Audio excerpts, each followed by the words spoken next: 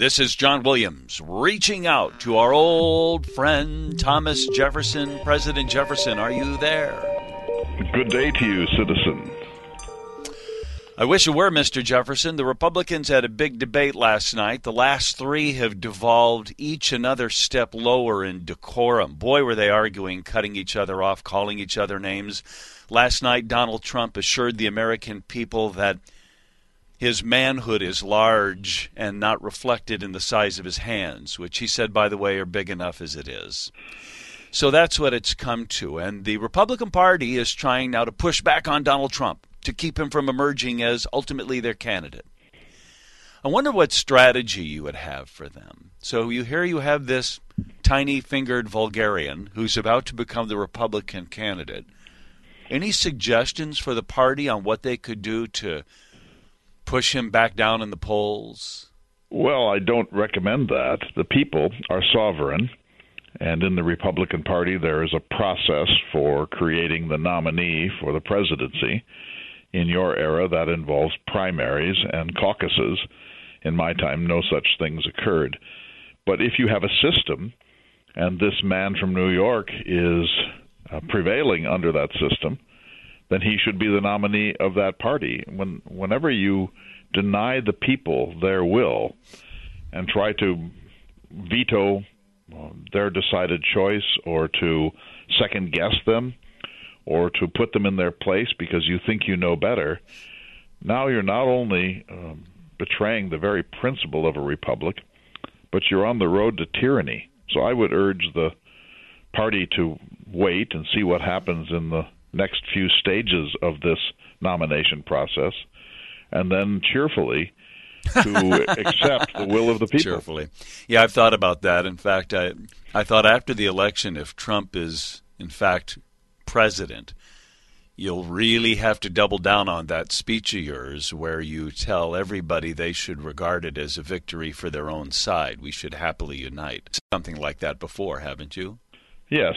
In my first inaugural address, I say, every difference of opinion is not a difference of principle. We are all Republicans. We are all Federalists. So in your time, you would say we are all Democrats. We are all Republicans. The parties want essentially the same thing. They want a secure America, a prosperous America, a nation with the least possible government to get the job done. Yeah. It seems to me that everyone agrees on that more or less, and if we would only move civilly towards what we all can agree upon, we would find that most political battles are of no consequence. But hasn't this happened before where the people, there's some revolution, and maybe we're having that now. A lot of times they're military. Right now we're having a political revolution. But then the person who led the revolution is put in power, and in fact, they become a tyrant. You talk about us devolving into tyranny. I think we're about to elect a tyrant. Well, election is different from a coup d'etat. The best example of that in my time was Napoleon. Napoleon was a relatively minor military figure from Corsica, from the island of Corsica, and he rose by his capacity as a military strategist and a warrior to become central to the French Revolution, and then instead of honoring that revolution, he destroyed it and installed himself as dictator. This almost invariably happens, and we are fortunate in this our happy republic that when George Washington had finished his great work in protecting our liberties, he resigned his commission, he returned to his farm at Mount Vernon and resumed private life. That almost never happens in the history of the world. I've asked you before if there was somebody in your day who was like Donald Trump. And I seem to recall, was it Patrick Henry you said, or one of the great orators of your day? I usually, at this point, talk about Patrick Henry, who was a demagogue. He was better at tearing down British colonial tyranny than he was in creating the alternative here in Virginia or the United States. Sometimes I think of Aaron Burr, but when you get to the point of one candidate likening the other's hands to a small sexual organ, and then the other candidate assuring the American people on national television before 20 or 30 million people that his sexual organs were quite sufficient, thank you very much. You have now reached the end time. Well, so that's why I bring it up, because I wonder if Aaron Burr would have, if it would have devolved to that in your age. No. I'm not satisfied with your assertion that we shouldn't, usurp the will of the people, because that's all we're trying to do.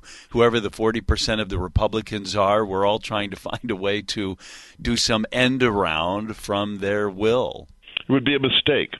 The people have spoken. So something has happened with the body politic, that there is widespread anger and frustration and cynicism and a desire to do something vulgar as a response to the official political culture of the United States. So that has to be acknowledged, and it has to be channelized. Whether this person from New York can do that is an open question. But to deny him his victory merely because you don't, or somebody else doesn't like who he is, would be to thwart the very idea of a democracy. And so instead of that, one of two things should happen. And there's plenty of time for another candidate to emerge within the Republican Party. The process is only partly underway. And secondly, there's another party. So in the fall, if this Trump becomes the candidate, presumably the other party will put forward someone who is more civil, more responsible, more mature, and that person will win in a landslide. Okay, I'm just going to pause for a second, and as we listen to that, there's Thomas Jefferson saying that however distasteful Trump and his strategies are, that we should embrace the will of the people that are putting him forward. The people have spoken. Yeah. Okay, I'm just going to sit here now. Little John. I'm going to call you Little John. Oh, God almighty. Are you kidding me? And then, he's got buttons that you push and he'll react. He's like a wind-up doll. So if you reference the size of his hands, as Vanity Fair, Back to Spy magazine has all these years, he's going to get wound up. And if you call him, a short-fingered vulgarian, he's going to snap.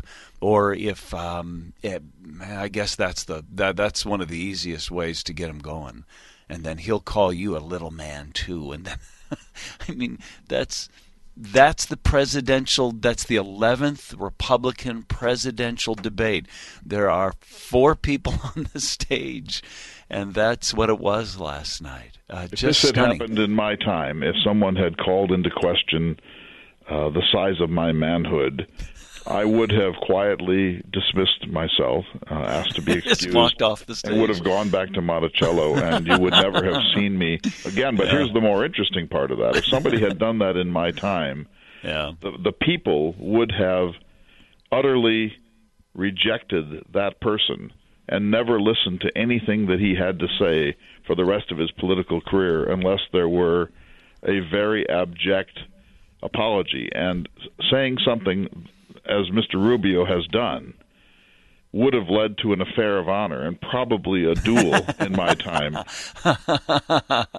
Between what, Trump and Rubio or their seconds, that sort of thing? Well, probably they would square off, and then Trump would have a group of ruffians that would beat the living daylights out of Mr. Rubio. I doubt that he himself would be a duelist, but he could hire ruffians to do it on his behalf. But this sort of thing would have led to an affair of honor and maybe a duel in my time. I mean, when Hamilton and Burr fought their duel in July of 1804, the allegations were much more civil than these. And so I think Hamilton said something like this at a dinner party in New York. He said they had been, a group of people were drinking and they had been saying bad things about Aaron Burr, and he said a still more despicable thing might be said of him. And that led to his death on the banks of the Hudson River in New Jersey. Are you kidding me? That's what got that. That's what sustained that argument or propelled it to a duel? A still more despicable thing might be said of them. And nobody knows quite what this was. Historians can't sort it out, and I was never told. But most historians think that Hamilton was suggesting that Burr might have had improperly intimate relations with his own daughter, Theodosia. But this has never been proved. There's no document to show it, but something that Hamilton said as he actually stood up on a table at this dinner party and sang patriotic songs. So I'm guessing there was some whiskey involved in this somewhere. And then he said this thing, and when it got back through the third or fourth hand to Burr, Burr challenged Hamilton and insisted that he clarify whatever it was that he had said. And Hamilton, instead of saying, well, look, I was drunk, or I'm terribly sorry, I shouldn't have done it, or it was really innocent if you were there, something like that, instead of doing any of that, Hamilton took the bait, and this ratcheted up until it became a duel. And as you know, on the 11th of July, 1804, Hamilton and Burr met on the banks of the Hudson River at Weehawken, and Hamilton apparently threw away his fire. That is, he fired not to hit Burr, but Burr was under no such compunction, and he shot Hamilton in the spine, after which the former Secretary of the Treasury lived about 30 hours before he died. Well, that concludes this podcast with the sort of vision in our heads of Marco Rubio and Donald Trump or somebody squaring off with their guns. You know, crazier things have happened. It won't come to that. But here's my takeaway from this, Mr. Jefferson, and that is, and by the way, I'm listening to you. The process is more important than a person. And however distasteful Trump is to me, we have checks and balances. I got an email from somebody this week, and I've been putting down Donald Trump a lot on my radio shows, and they said, you know, I know you don't like Donald Trump, I don't either, but I wish you would stop saying bad things about the people who do. They're not stupid. They have various motivations, and it's not just born out of ignorance. I said, yeah, that's fair. Maybe I should keep that in mind. Well, last night when there were 4 Republicans on stage, I could only think two things. One is, in a society with 330 million people, is this the best we can do? This does not bode well for your culture, that you have descended into something that even the Roman Empire would not have permitted in the last days of its decadence. And secondly, there was one civil person there, apparently a governor from Ohio, and it would seem to me that he should win by acclamation after this. The way the other 3 behaved, in my opinion, makes them ineligible to be taken seriously by the American people for any office of any sort, even at the local level. And so, while I agree that the will of the people must be accepted, I'm astonished that there are enough people in America who find any of those 3 people interesting that they would give them a moment's attention.